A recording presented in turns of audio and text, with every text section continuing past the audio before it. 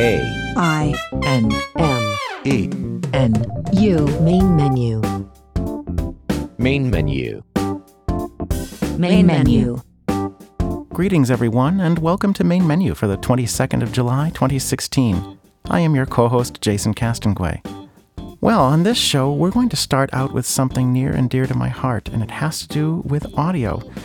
CAVI, the Cisco Academy for the Visually Impaired, is offering a new course called Audio Ins and Outs. If there are any listeners who want to contribute but feel nervous about what kind of audio they can provide, this may be something of interest. We interview Jessica and Derek from CAVI, and they tell us all about what you can learn in the 3 modules that comprise this one course. After the interview, we're going to play the promo they created for this course. We felt it was a great demonstration of how, once you complete the course, you too will have the ability to create well-mastered professional pieces of art. Finally, we're going to continue with the Information Access Committee 411 workshop from last week. This time we get a little into the involvement ACB has with tech companies. Enjoy the show, everyone, but before we begin, we have a brief announcement.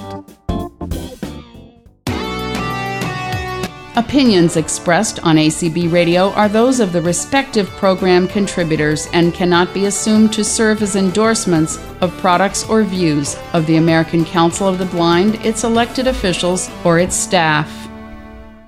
Welcome to Main Menu, everyone. With me, I have Derek Lane and Jessica Silva from CAVI, the Cisco Academy for the Visually Impaired. Also co-hosting with me is Janine Stanley, and we are going to talk about a course offered by CAVI called Audio Ins and Outs. Before I get carried away trying to explain it, why don't I let one of you describe it? Audio Ins and Outs is basically a course for people that want to learn audio in all aspects. Everything from basically how to make their music sound better, how to identify problems with their audio so that they can, fix it themselves or have someone else do it for them who may be into the geekery behind such things, all the way to people who want to do sort of long-form podcasts and interviews like the kinds of things you hear on Main Menu, or to the people who do music creation and editing and mixing and mastering and, production and things like that. There's something for everyone in the course because of the way it's divided up, but, I'm sure we'll get to that. Yes, it sounds like one course, but there are 3 distinct items that you described. So the course itself is actually 3 different modules. It's put under one course or one band, I guess, but it is 3 distinct different modules, and each module can be taken independently of each other or all as one big bundle. And so what we try to tell people is that, you take the Essentials module if obviously you know nothing about audio whatsoever and you want to start from the beginning, or if you want to freshen up some things in your basic knowledge of audio essentials. That is very important before getting into the recording and guts of things. And after that, of course, we have the single track and the multi-track modules, which both use different programs respectively. So that's great. What requirements are there before someone takes the course? Well, you need to be reasonably proficient with a Windows computer. And the reason we say Windows is because the software we teach runs under Windows. And so, of course, it's important that everyone's kind of on the same page in terms of the software ran. Mm-hmm. We have articles on the Cisco Vision website, on CAVI's website, which will help people become familiar with TeamTalk, which is a voice chat piece of software, which is what we're using today, actually. And the advantage to TeamTalk is that it has incredibly high fidelity, and you can do real-time chats with someone, even in stereo, so that all the subtleties of, an example of audio that we may be demonstrating, like an effect or something, come through. Mm-hmm. And if you've got all that stuff down, then you're pretty much set. It's also noted that you need to be able to, manage files, move files around, things like that, because we have assignments and projects and demos that we like to both see from our students and also give our students in order to work alongside with us.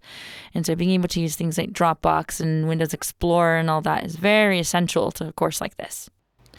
Now, I'm thinking of our listeners, and I know there are those who want to contribute to Main Menu, and I'm thinking of techniques for recording in terms of getting rid of mic noise, just all sorts of stuff. I'm sure that's covered as well, correct? Absolutely. Absolutely. We talk about different type of microphones that people may use for different applications.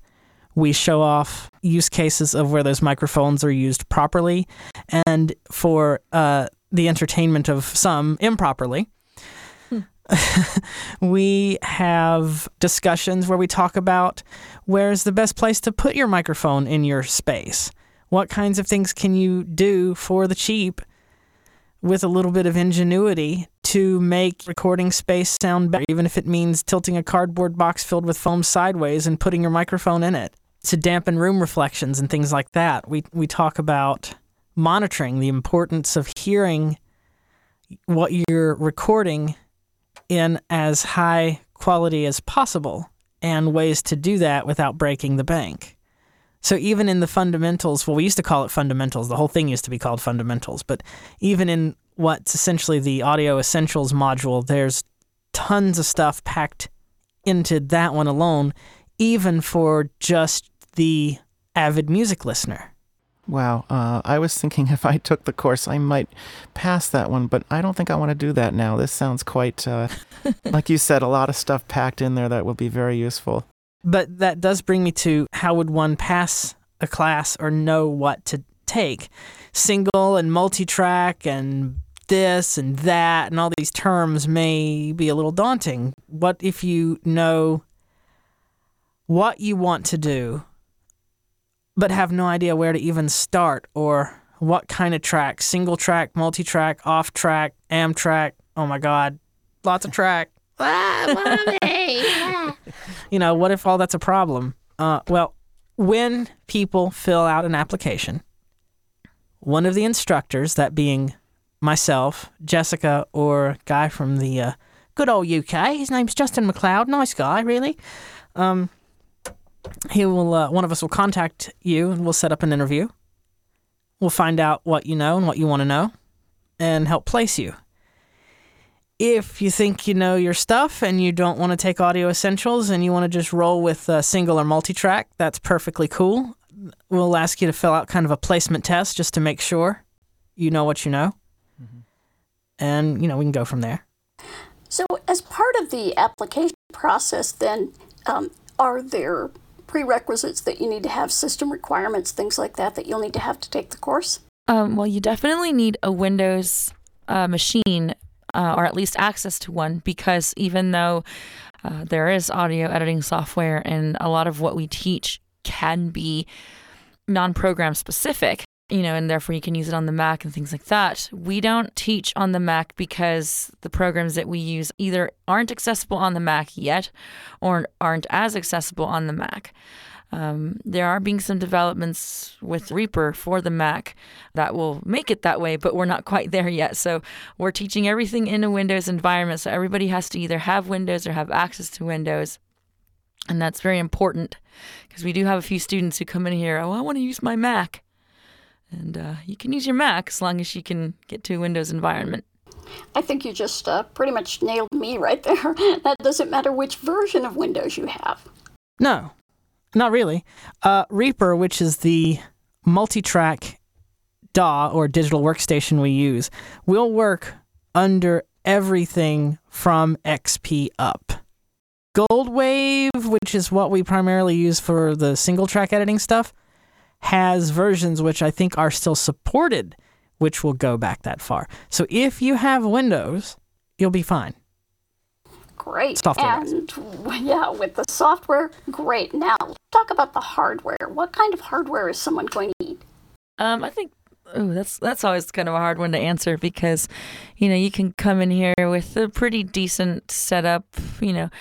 I'd say, what, Derek? What about the RAM? What'd you say? Any decent modern machine. Yeah. So, anything from, I've seen people successfully complete the course on a netbook. Yeah. Have they enjoyed the process? Not really. Did they turn in good work? Yeah, they had to struggle to get there, but they could do it. So if it can run your screen reader, which we recommend the use of NVDA, just as a random aside, if it can run your screen reader with some headroom, so no sluggishness or anything like that, then chances are you're going to be fine. Now, with that being said, the question comes up of, do I need a mixer? Do I need an interface? What is a mixer? We answer all of these questions about what are all these things. And to start the course, you do not need a mixer or an interface. Nope. You do need, however, a microphone in case you want to talk and ask a question. And you do need some headphones so that you don't put us broadcasting all over your speakers and loop everything back into itself and everybody hears feedback. So that's important to have. So, just kind of some basic things like that. But, the questions about mixers and interfaces and microphones are all answered in the Essentials course. And so should you want a mixer? Should you want an interface? It's things that we help you decide. All you want to do is take some tapes and put them on your computer because you have some things that you've recorded years and years ago and you want to digitize that before the tapes oxidize and so on. Or maybe all you have is a good keyboard that you'd like to record the audio from and maybe overdub you singing a song and some harmonies and things like that. We can recommend the kinds of interfaces and things like that which you may find advantageous to get. If you're doing a big show or some sort of live thing where you want access to all kinds of effects or to be able to use physical buttons and knobs on a device called a control surface to control various aspects of the sound you're editing on your computer, things like that, we can make those kinds of recommendations.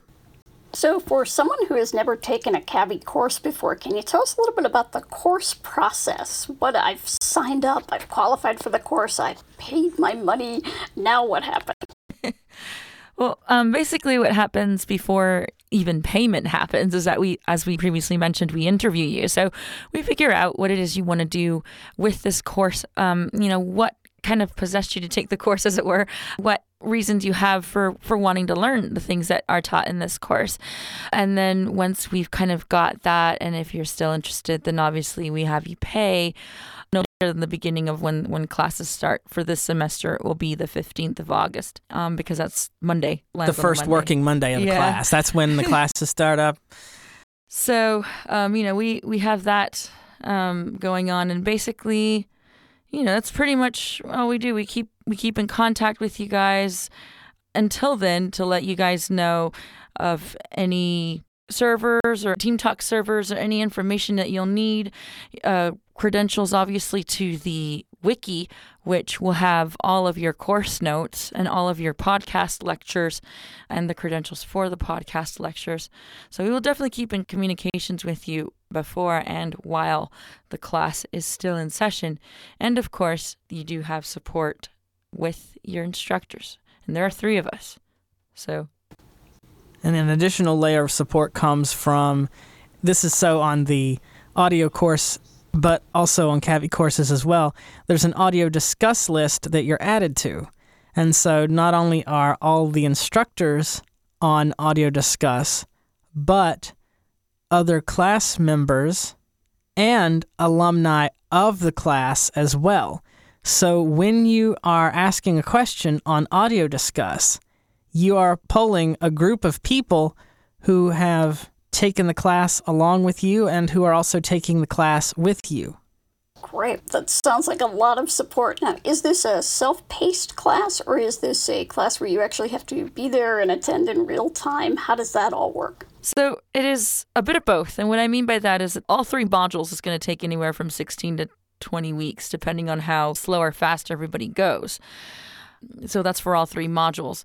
It is self-paced in that if you cannot attend at the time that the classes are in real time, you can download the podcast archives and follow along, on a different day of the week. The only thing that makes this course kind of not self-paced is that you do have homework and things that we encourage you to turn in so that you can learn the things that we teach in the different demos that we teach in the different lectures and the different core objectives in each module that we teach. But, if you can't attend for some reason on that specific day because you have work or because it's just too crazy in your time zone, there are podcasts, and we do have classes once a week. So you do have the entirety of a week to catch up on the podcast and catch up with your assignments. One thing that's really important to know is that you can actually influence the time the class is held by filling out the application early. It's impossible to make everyone in the world happy, but it is possible for us to make most people happy in terms of scheduling. But for us, while Cavi is sorting things and sorting schedules and stuff, to be able to be successful in accommodating people, we need to know what people want. We need to know from what part of the world most of our class is coming from so that we can schedule the schedule accordingly. So if you want to influence the schedule, please fill out an application. Now, is there a maximum size for the class? What Nope. if you get, a zillion people signed? That would be awesome. There is no maximum size. The minimum size, though, is that there needs to be 10 students in order for a course to run. So if you guys want this course to run, sign up. It's also encouraged to stay with the class as much as possible, because when people pass the course, they get sort of an unlocked part of the wiki that opens up to them with more advanced resources, kind of okay, well, you're this cool, so you can, for more information, check these links out to various topics that we've covered in greater detail. Plus, you also, as a member who've successfully completed the audio course ins and outs, you get to stay on all the lists, and you get to show up in future semesters. So let's say Reaper has an update, or there's a new plugins series that comes out, which, revolutionizes the way certain aspects of audio can be done. Because you've taken and passed Audio I.O., at any future point, you could show up to any of the lectures to get that updated info absolutely free. Oh, wow. Now, see, that would be worth it right there, I think. And unfortunately, my work schedule is going to cut me out of this particular round. However, do you folks do these courses on a regular basis in terms of, I see the Cavi announcements all the time, but this is, I think, the first time I've seen this bundle out there. Well, this is the first time it's existed. This is it. If someone shows up, they are on the front end. They're starting with us. The way it used to work was we had the course called Audio Fundamentals, and some people were turned off by that. Oh, I already know everything, man. I'm cool. I can make my mix CDs, and I can play my MP3 files, and I can record. Hello, this is me making a recording. I'm really cool. Hello, microphone. And they're awesome, right? Wrong. No. Wow, you heard me in high school, didn't you? Or they do really sad things like, and, this doesn't make them bad people, it just makes us cry a little inside, right?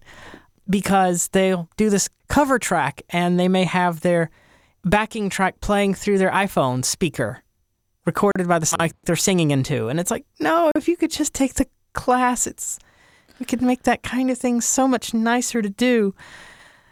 In all way.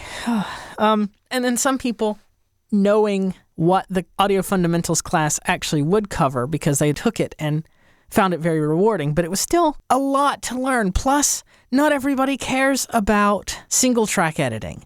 Not everybody cares about multi-track editing because it's more than some people need. And so, because we were trying to get everything for everyone in one semester, there was always sort of a weak point in doing that. As much as we tried for things to be otherwise, there was still a crack or two that would form from time to time. And so we decided, okay, it's no good. Let's make this even cooler. We've got the resources, we've got the people, we've got the enthusiasm. Let's bring it home to as many people who wants it as possible and split this up. Wow, and I like actually splitting it up. I have heard people who took the Audio Fundamentals course and who really loved it, but said it was a lot of information. And as they were explaining it, I said, oh, it's fundamentals, I don't need that, la la la. And as they went on, I thought, wow, I could really use that refresher. So this whole package sounds wonderful. Where can people learn, get more information, and actually begin the whole sign-up process? So you can read all about the course and what the details of what it offers and things by going to kavi.xyz/audioio. And that is a direct link right there to the course. It even has, I think the application is there for people to apply. It has the course syllabus, as it were, the details of what we're going to teach, everything that we're going to teach. And so that's where you can find information on it. And you can also email us at audio-instructors@ciscovision.org. And so that's Kavi, C-A-V as in Victor I. .xyz/audio-io. Aha. Fabulous. There's this inside joke running among us as we're preparing for the class, audio-io or audio-io time. I just keep thinking of old MacDonald had a farm. You have that's the idea. Work that in there somewhere. Oh, goodness. Jason, do you have any more questions or anything our listeners might be dying to know? Well, I know from my own experience that once you open that audio rabbit hole, there is just so much to learn and so much money to spend. Oh, yeah. So I'm feeling excited about all the ideas that are going to be in this course, I'm sure, and all the students asking questions bring on more ideas. One thing I wanted to discuss real quick is the pricing. Sure. Oh, yeah, sure. So the pricing is as follows. It's one big course, but it's divided into 3 different modules so that in case you only wanted to take, 1 or 2 modules or all the above, you could pay for just the modules you wanted to take. So Audio Essentials, I'm so used to the old naming, I'm so sorry. Audio Essentials is $50 on its own. Gold Wave, which is the single track module, is $100 on its own. And Reaping with Osara, which is the multi-track module where we use Reaper, and Osara, which is its overlay plugin, is also $100. So that's $250 for all 3. However, if you decide to take all 3 as a bundle, you can take the bundle of Audio Essentials, Gold Wave, and Reaper for just $200 one-time payment. Pass it and have lifetime access to all the updated resources for free. That's fabulous. And as you can tell, I'm speechless. That is really quite a bargain. And these days, with everyone creating their own podcasts and things like that, I think it's pretty essential to have some of the knowledge that you folks are providing for people because, boy, I've heard some horrible podcasts out there. Luckily, ours is not one of them. That's correct. I love it. You guys have a very smooth sound. I'm a fan. I've enjoyed it. Much. And, I'm just going to, the views and opinions expressed on this podcast aren't even of those of Main Menu, Kavi, or anybody but me. In my experience, a lot of us are audio snobs. Even if we don't have any aspirations of doing any production, we like stuff that sounds good. And I personally am guilty of judging when something doesn't. And so you could have the most amazing content, but if it sounds like it's coming from the digital equivalent of a micro cassette recorder, it's not very pleasing to listen to over an extended period of time. Yes, or coming from someone's bathroom. That's one of my... Are you in a public bathroom? Oh, my goodness. No, it's just that echo thing that goes on. And I know I hear mainstream podcasts, and I think, didn't anybody listen to this first? Yeah, so I think we have become snobs over the years, just like with readers and anything else, But luckily, Kavi has a solution for that. So let's give that website one more time. kavi.xyz/audio-io. That is correct. That's it. You got it. Now, see, I'm going to do the OHIO. And we'll leave that for anyone who knows the Ohio State Buckeyes. Jason's laughing at me. He's going to edit that part out. You wait and see. Oh, goodness. Well, thank you so much, Derek and Jessica, for joining us. And thanks, Jason, my valiant co-host here, putting up with all the craziness. And hopefully we will get some more wonderfully talented audiophiles to contribute to Main Menu. It's been our pleasure. Thank you so much for having us.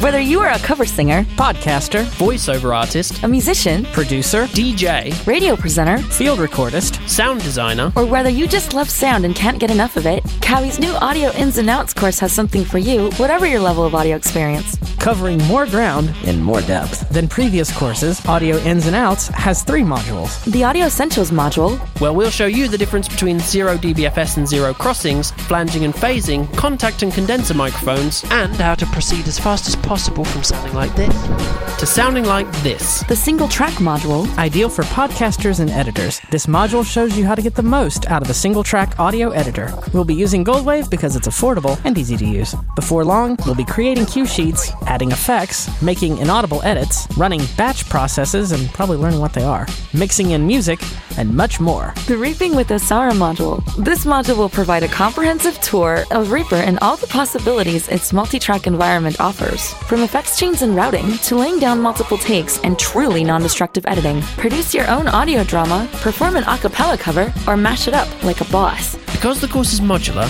once we know you've got the basics down, you can pick and choose what you take. Audio Essentials costs $50. Single track editing costs $100. Reaping with Osara costs $100, or since we'll be covering everything in more depth than ever before, Why not take all 3? and receive a 20% discount. There'll be lectures, Study groups, Demonstrations, assignments so you can track your progress, and most importantly, one-on-one support when you need it. So visit cavi.xyz/audioio and sign up before August 12th to avoid disappointment. Take your audio journey to the next level.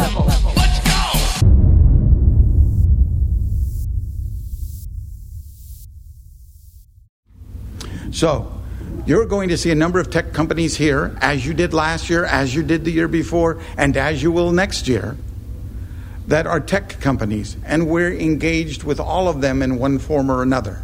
Some of them under agreements with government, some of them under agreements strictly ACB and those companies, and some of them under legal obligation. Okay? It's do it or pay the penalty kind of thing, okay? So we do this with the different companies. So I'm going to pick on them and go through them and ask my fellows up here to add to what I'm saying about these relationships. We are going to be giving an award this year to a little company by the name of Apple. Did they deserve an award for what they've done for us? Yes. But at first they weren't. So, I will tell you, I've been doing this kind of work for more than 30 years. And so one of the first systems I ever had to learn to use was one of the earliest Mac computers. And I had to buy a third-party product from a company called Berkeley Systems. And I used something called Outspoken as my way of doing it.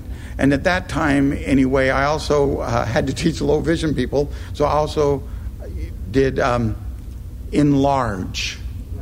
And I also used an Opticon on it for InTouch. And unfortunately, Berkeley Systems, what happened to them? They went out of business. And did Apple run over and buy all those things to make them available to us? No. Nope. Took a long time before Apple got back on the bandwagon in any fashion. And when they did it big time. They put a no extra charge screen reader and a no extra charge screen magnification into their operating system on the Mac. And for that alone, they deserve an award, in my opinion. Add to that what they've done in the iOS ecosystem, right?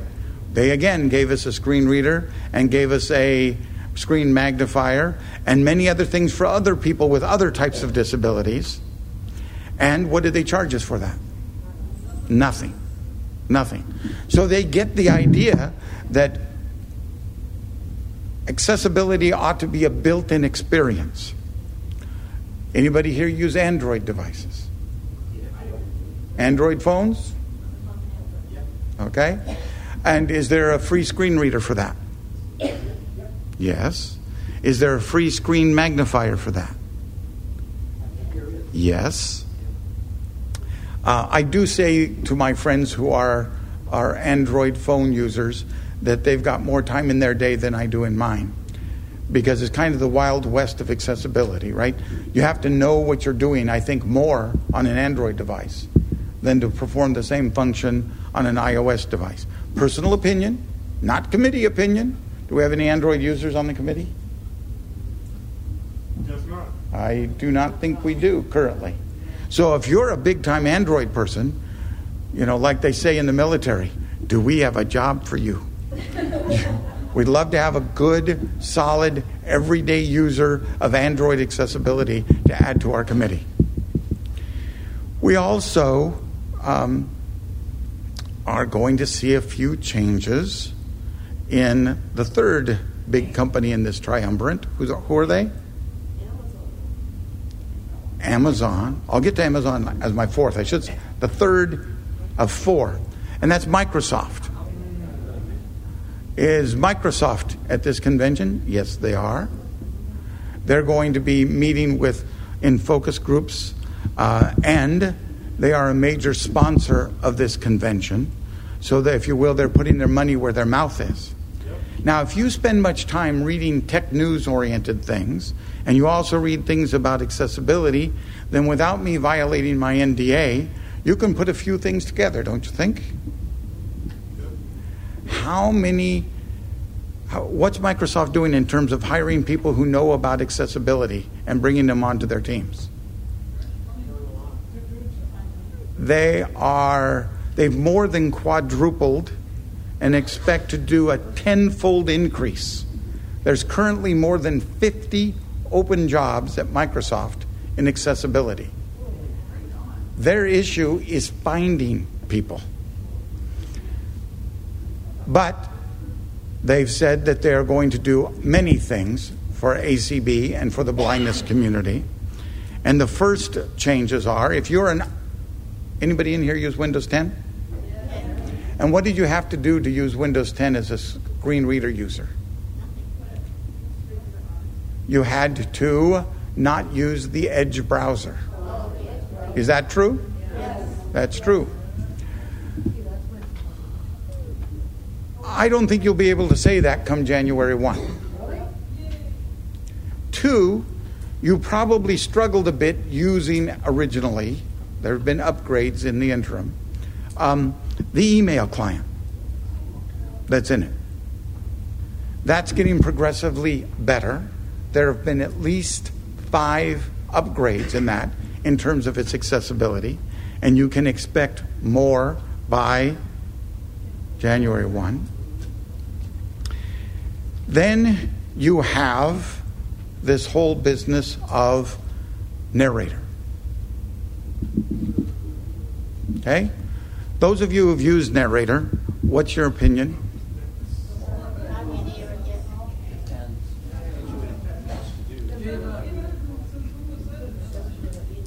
So the answer probably is what you would read if you went to the Microsoft webpage and asked the question. And that is that narrator is not intended to be your screen reader. It's intended to allow you access to the system sufficient to set it up and get it started, and to access certain built into the operating system features, like being able to go through control panel, that kind of thing. Okay? But it is not intended to be the screen reader for using Word or Excel, any of those things. That has not been its role up to this time. And in fact, ACB is partially responsible for that.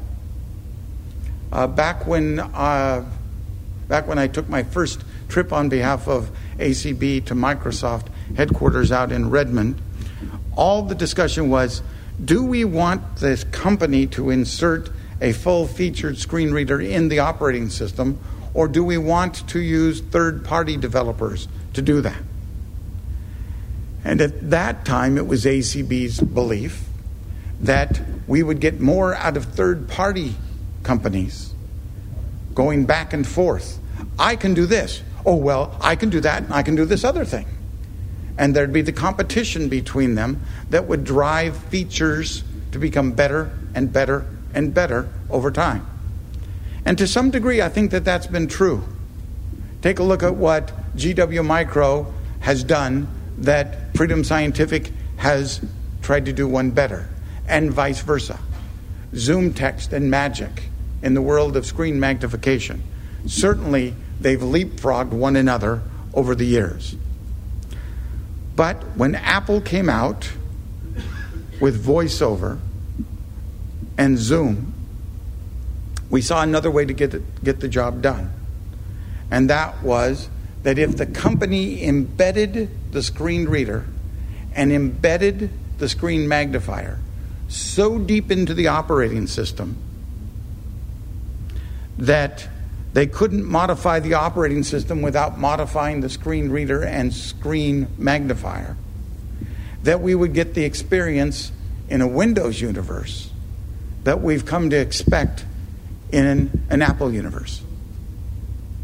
When do you think that might happen? January 1 is the goal. Now, I say it's the goal, and anybody here a programmer? Yeah. Okay. So you programmers know that every piece of software that gets modified eventually gets bogged down by legacy code. And people come and go on the coding teams. And sometimes when they go, with them went how that sucker worked, that little string of code. And so to upgrade things takes quite a bit of doing to do it. So Microsoft is not engaged in simply creating a newer, better navigator or a newer, better magnifier. They're engaged in modifying the operating system, the screen reader and screen magnifiers, and the entire ecosystem so that they are interdependent on one another. And therefore, when they modify the operating system, they will also have to upgrade and modify what? The screen reader and the screen magnifier. They're going to have to modify, and they are in the process, as you will see by January 1, some other things. I can't get specific because of NDA, but I can say in general that there is a very, very strong commitment by Microsoft to meet their internal deadlines to accomplish what I've been describing this afternoon. I have a question. Go. Will Microsoft be addressing, because this is a question that I think needs to be addressed at the convention level, will they be addressing the convention as a whole? Microsoft will be addressing the convention as a whole. Okay, because one thing I would like to see addressed is they came out with a press release a couple months ago saying, we are committed to access, and because we know there are issues, if you are blind and using adaptive technology, we're going to waive the mandatory July 29th upgrade path, and you can upgrade later. But what was never stated in that press release is how those of us who chose to skip the thing would prove that we were blind and therefore able to bypass that. And I think that good question. And I will tell you that the ACB leadership has already asked Microsoft to make a public statement about the how of it. Yes, they have made a commitment on what they're going to do. If you hold back on upgrading to Windows 10, waiting for January 1, then you will get that upgrade without an additional charge. That is a written, legal, binding obligation on the part of Microsoft. we also made sure in that discussion that they realized it wasn't our job to figure out how they're going to pull it off. They've got the resources to do pretty much what they want to do, right? Buy a small country, what you say, no problem. So that is absolutely a binding obligation on the part of Microsoft. You have to say something about a company who has hired on a person and called them the Chief Accessibility Officer. So in the same way they have a CEO and a COO and a MOUSE, they have a CAO at the same level of the company. This is not a junior position. Very much not a junior position.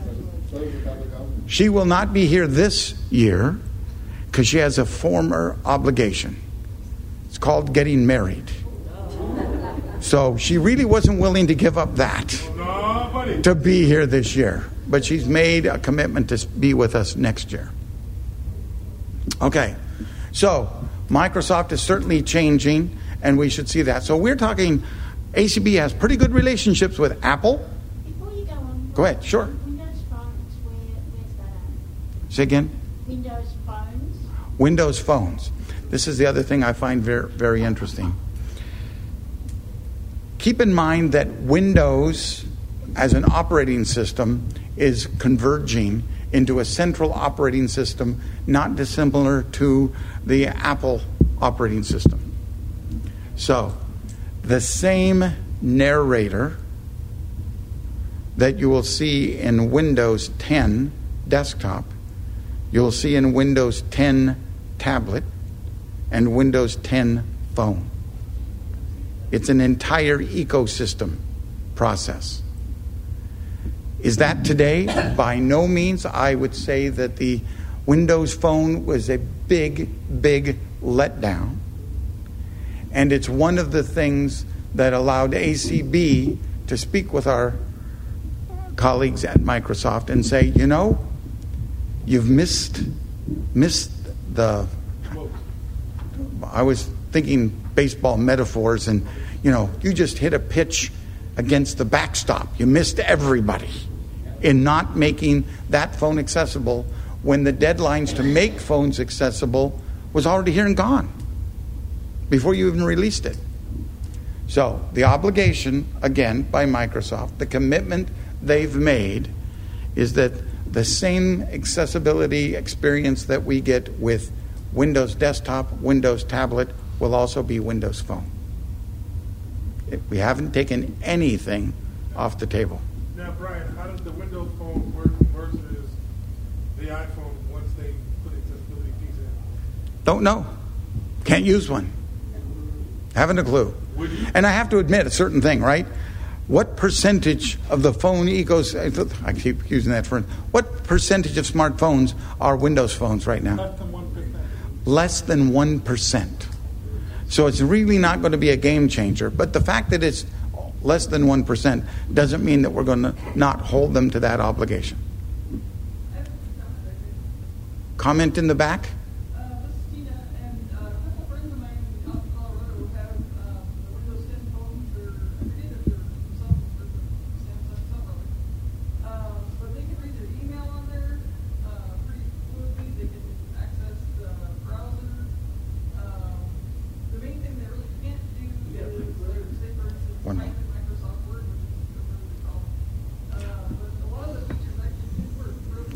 So, again, it's all a matter of level of accessibility.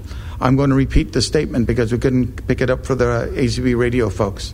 And that is that a participant here has friends in Colorado who say they're using Microsoft Windows phones and they're able to do email and web browsing, but they're not able to do word processing, editing on them. I'm not aware that such a thing is doable. Doesn't mean it isn't doable for them and under what circumstances. We're so used to using our Apple phones and we get to decide, do you have a GS? Or, what version of the Apple phone do you have, right? But in the world of Android, the variety of hardware is so vast that you can't make a statement that says Android's accessible because Android is scalable. And you can scale it down on some phones to the point that it's barely a phone. And the same thing may very well be true about Windows-based phones. That because Windows phones operate under Windows CE.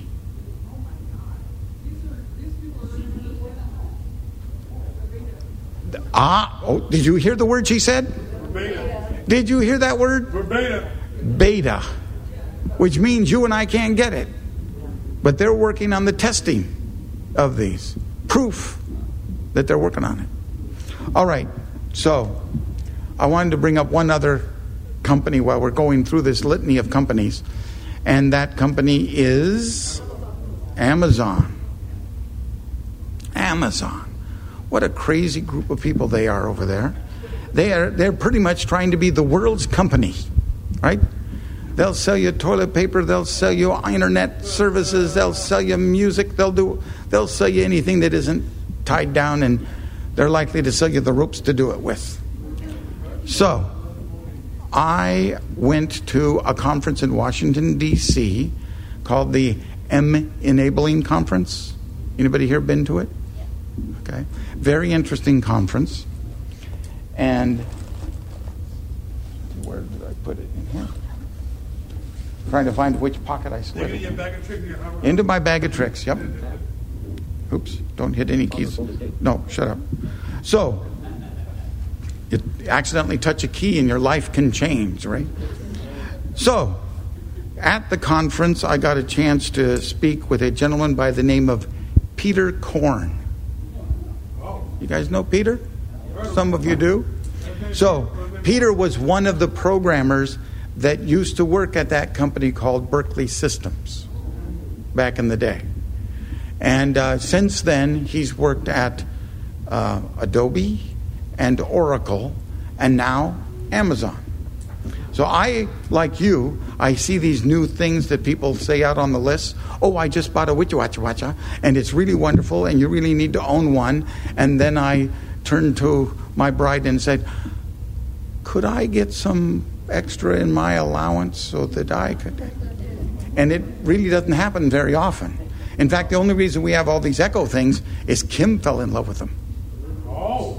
So she got me an Echo for Christmas, fell in love with it, found out there was a tap, and tip-tap, we had a tap. And then I said, the one thing that you could verbally order through the Echo was a dot, the smallest version. You could simply say, Alexa, buy me a dot. And they said, did you want me to buy you a dot? Yes. It'll be delivered in 4 weeks. Are you okay with that? And I say, yes. And bam, it came in the mail. Brian, how do they do that with credit card and all that sort of? Because it uses your Amazon Prime account. Okay, now I want one. Oh, yeah. Anyway, so we got all of those things, and then I started hearing about this device called the Fire Tablet. Anybody in the room got one? I hear one. Now, there are a couple of things that really matter with respect to this. The biggest thing, and you'll hear me say it over and over again, you can have the best tech in all the world, but if I can't afford to buy it, it is not a game changer. It's a laboratory experiment that I'll never be able to afford. So, the fact is that the tablet I have in my hand cost me $49.95. And it is a true tablet. Don't confuse this. Don't confuse this with a Kindle. A Kindle is a book reader. Just like this refreshable Braille device I was talking about is not a note taker. This is not a Kindle book reader. This is a Fire tablet for $50. It came with 8 gig of RAM, but being me, I'm always subject to, what do they call that when you buy more than you intend? So I added 32 more gig to it through a mini SD card. So it's a 40 gig system for me. And I'm going to turn it on. May not come on right away. Let's see. 1, 2, 3. Because it is a tablet, it has to take time to what? boot. So it's booting right now. 3 days ago, while I was waiting for my for my Uber car to arrive, I was busy grabbing things and sliding them into pockets. And this thing is just small enough, and small doesn't describe it in my opinion. I'm so used to an iPhone that anything bigger than that seems big to me. But this is pretty much my hand span to grip it. There we go. Voice view ready. Optimizing system storage and applications. That's the voice view Wi-Fi screen networks reader. available. So as I was gathering all my things, put my stream in my front left pocket, put my iPhone in my shirt pocket, just started stuffing pockets with things, because this time of year, unlike Kim, who has the purse that will forever injure me every time she turns. You guys know what I'm talking about. Device locked. You're walking behind the ladies and they simply adjust that shoulder strap and take out half the elevator doing it. Okay. So when I go from winter gear, where I've got pockets in my jacket, to summer gear, where I'm not wearing jackets, my pants pockets have to do the job. So I reached for this, slipped it into my pocket, and found I missed my pocket entirely. It hit the floor, and the screen is shattered. So I'm not going to show this to you because I'm afraid that you will touch it where it might cut you. So, but it is. Come on, wakey. And Amazon also just came out with the Wi-Fi Fire. disconnected. Kim's fifth Fire. Who owns this? Kim Spitfire. She bought it on her Amazon account, you see. So it got labeled that. I haven't renamed it yet. Plus, I kind of like the idea of saying Kim Spitfire, 2 notifications. Location requests active. Battery 65%. Kim L. Charlton. Double tap to switch profile. Kim. Select switch profile. Saturday. Showtime. U.S. Brian Charlton. And it says Charlton, doesn't it? It's spelled correctly. It's a mispronunciation. It says Kim Charlson and Brian Charlton. I don't know. Maybe they know something I don't know. Kim L. Brian Charlton. Saturday, July 2nd. Showtime, U.S. Learn more. Watch season premiere now. View more ads button. Now, who ever clicked on that button that said view more ads? Does anybody ever do that? Apparently. Unlock. I'm going to unlock it. Device unlocked. Fire launcher. Home. Recent. 1 of 10. Wi-Fi disconnected. Kim's fifth Fire. 2 notifications. Location requests active. Battery 65%. 333. Recent. 1 of 10. Whew. This screen reader is called Voice View. Voice View. So now we have... Oh, the tablet is the Amazon Fire. And it comes in this simple version, if you will. For $20 more, you get more. The cameras become better. It does Adobe quality sound. Though it only has a mono speaker on it. I'm talking about the headphone experience. Auditorily speaking is better. And, of course, the screen resolution is better and those kind of things. But since I'm using this primarily as a book reader, with this device, I can access Amazon, I can access Kindle, and I can access Bard, all on a $50 device. And that's spelled What? F-I-R-E or P-H-I-R-E? F-I-R-E. Meaning reading books. The whole enchilada. This is like the Bard app that you get for an iOS device. You can get the Bard app for Android devices. Now, when you say read Amazon books, you mean Audible, right? I mean Audible. I mean Kindle. I mean Bard. I mean Bookshare. Bookshare. All of those things. Because this is an Android device. If there's an Android app you can install it on it and use it. Now, if the app you're installing is self-voicing, then just as if you had a self-voicing program on your Windows desktop machine and you're running a screen reader, you'll have to decide, do I want to use the screen reader's voice or do I want to use the built-in voice of that particular app or program? So this is going to be a bit of a game changer. Did they put speech in just this device? No. They did the entire ecosystem. Remember, Amazon are the ones that did the Alexa. Amazon did the Fire tablet series. And, Carl, you were saying, what else did Amazon do? I just bought a brand new Amazon Fire TV to hook up next to my Apple TV, so it's no longer, Apple TV is no longer the only streaming device that's fully accessible. The Amazon Fire TV also has the voice cue screen reader built into it. So, there's TV, there's tablets, there's whatever you call these voice-activated wireless network appliances. Is that what you would call them? I'll call them appliances. What the heck? They're not here to shoot me. All of those things in an accessible fashion are happening. Is it a perfect scenario? No, it is not. How many movies that one can purchase to view or rent on Amazon are accessible, Carl? As of now, none. 0. He says as of now, you notice. There's nothing about January 1 in your qualifier, Carl? I don't know of any date, but I have a feeling or suspicion that things will change. He has a feeling or suspicion that things will change. He's not under NDA, but he has a reputation for knowing things he shouldn't know. It's been very helpful to have him on the committee as a result of that kind of inside track, right? So, nonetheless, you're going to be seeing lots of changes relative to these kinds of activities. Brian, what was that real display called earlier? Which? The one that's $500? The Orbit? Oh, the Braille display?